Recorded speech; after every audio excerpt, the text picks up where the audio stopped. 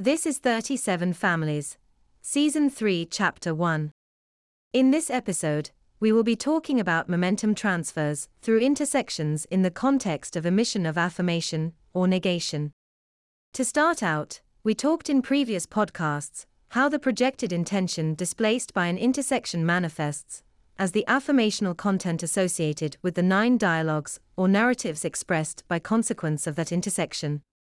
In this episode, I would like to reconceptualize that transfer and the corresponding dialogues as a form of emission.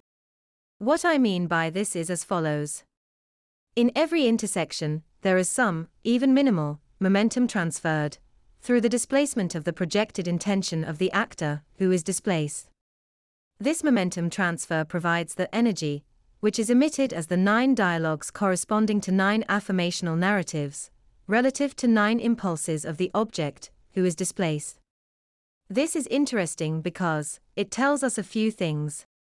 1. Interactions either accrue negative momentum to the object or positive momentum to the object relative to some impulse. 2. There are 9 said transactions relative to 9 impulses. 3. Relationships can be of 2 orientations. Either they decrease energy with positive interactions, that is, go to a lower energy state, and vice versa. Or they increase energy with positive interactions, that is, go to a higher energy state, and vice versa. 3. These orientations are relative, or relational, because they depend upon momentum and projected intention. 4. The net change in the transactions determines the overall energy transfer of the relationship. For example, let's say that you meet a person on the street. Let's say that interactions with this person result in a negative balance to the momentum transfers for you. In this case, your interaction being of the first orientation, you decrease energy as a result of contact with this person. In other words, the interactions conceal your true impulses, generating emission of negation. The key point here is that concealed impulses generate asynchronization and avoidance. Thus, in this case, you and that person will not form a connection. In the second case, you, being of the second orientation, increase energy through interactions, which means your impulses are self-conscious, which means that you have inward-facing thoughts reactive to them, which are self-conscious. In this case, you may develop a connection with this person. Now, higher energy states are associated with higher baseline social tension, whereas lower energy states are associated with lower baseline social tension. How does this manifest visually? You walk up to a stranger on the street and strike up a conversation.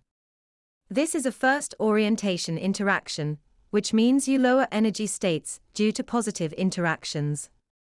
This conversation is positive.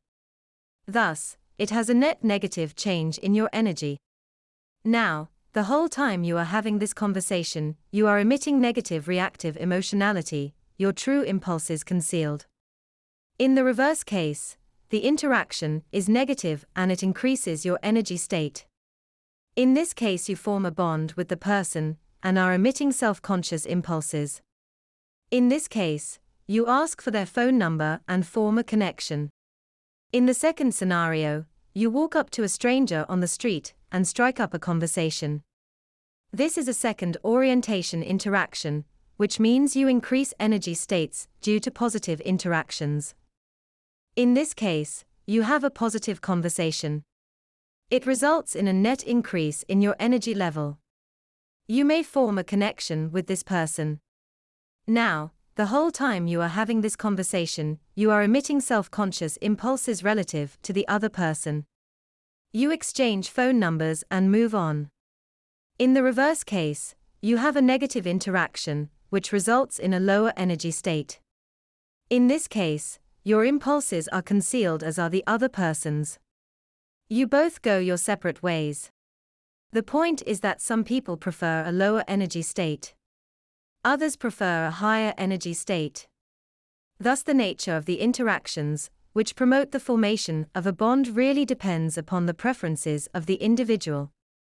But overall, we can say that all intersections which produce momentum transfers produce emission, that is, wave-like behavior which generates the 9 dialogues, generating 9 narratives of affirmation. That's the end of the podcast for today.